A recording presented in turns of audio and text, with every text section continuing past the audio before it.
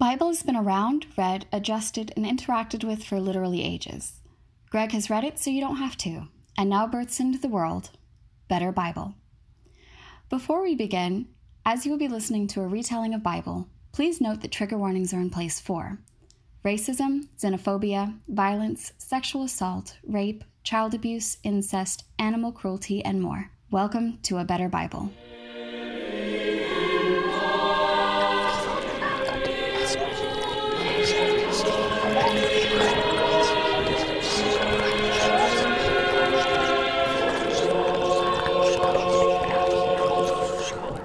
Paul and Tim writing this one, right? Classic intros and lots of flattery for the Philippians. They're thankful for knowing these people. They're going to continue to do good work for them, right?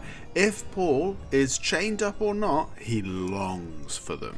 Whether he's doused in chains or free as a bird, his longing is ceaseless. Paul wants them to be ready and good enough, because it's not a Paul letter unless there's some subtle undermining going on. Paul gets ready to talk about, himself. Turns out he is currently in chains, and I'm pretty sure this isn't a metaphor. Paul is currently prisoned up big time. He claims for his beliefs. I suspect he was just being a bellend. Most people see this as encouragement. Some people who preach are proper idiots, just trying to fuck with me, says Paul. But who cares? If they are talking shit about me, chatting about JC in a smarmy, self-interested way, then at least they're talking about him. No such thing as bad publicity, eh guys? But because of you guys, the Philippians, it's all gonna be cool. To live in Christ is to die for God. And death is amazing. Quite dark, right? He desires death, right? But for selfless reasons, he chooses to continue living. This is the issue with Paul's letters. They seem to really glorify the concept of being dead. They long for death, but Paul does remind them to remember not to be a prick, regardless of what happens to him. You have to suffer, bitches. It's a doctrine of suffering. It's this fucking book. If you're compassionate at all, be just like me. If you don't want to be a vile prick, copy me. Be humility itself, like me. Be nothing. Be obedient to death. It sounds so sinister. Like at any moment he's going to instruct all his people to drink the Kool-Aid. A lazy comparison perhaps, but certainly not an inaccurate one. Keep obeying with fear and trembling. Sounds cool, but is horrific, right? Don't piss on about your sufferings. You want to be shiny, don't you? Be happy, like I am. I'm sending Tim over in a bit, and when I send Tim, remember, he is the only one who cares about you.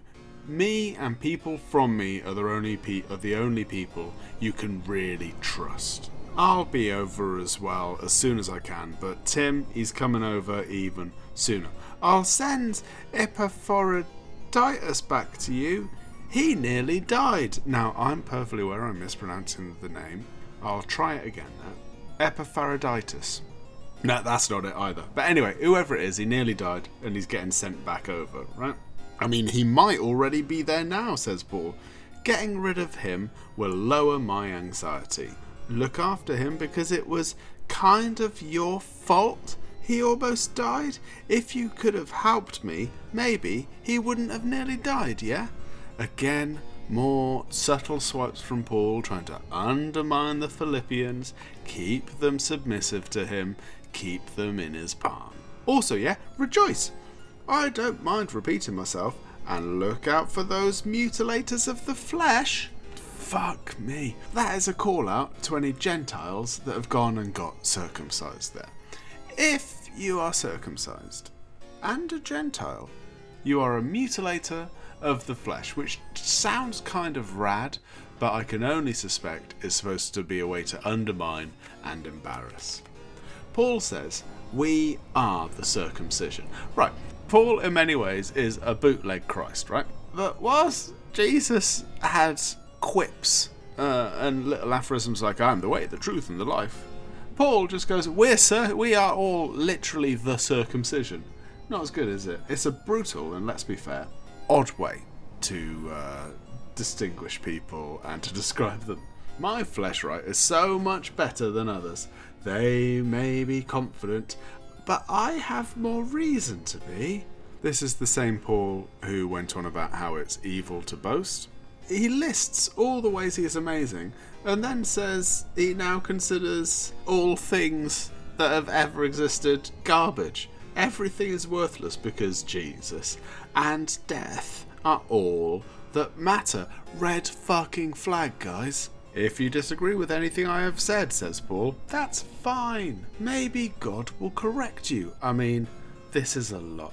As I write this, right, I'm sat in a coffee shop desperately hoping no one can decipher my childish scrawled handwriting, because again, all of this sounds like a monster's manifesto. If anyone is reading over my shoulders right now, don't call the police. This isn't me setting myself up to be a headline. This is me just reading the book that is the moral guide for various people. Many are our enemies, they are vile, their minds set on earthly things. We ignore our bodies. Firm up, bitches. Help the women. He lists about 4 women who are as helpers, right? His gang. He lists them and tells the Philippians to look after them. Be gentle. End times are near. Finally, whatever is true and lovely, think about that. Think of cool times and be excellent to one another. And be concerned for me. We are, Paul. We are deeply concerned. He's fucking after money again, isn't he? The little prick is again going all, I don't need your help, I'll suffer, but don't you worry. I mean, I know you're not evil, and I know you will help me, financially. Give me money. Giving me money makes my God look after you. Anyway, hugs and kisses, speak soon, love Paul. There we go. Another death-glorifying letter, which ends essentially just asking for money. Well, I'll see you next time. Same God channel, same God time.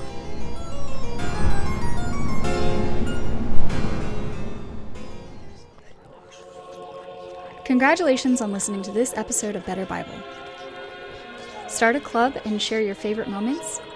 Tell your loved ones we're here, and we will save you. Greg bless.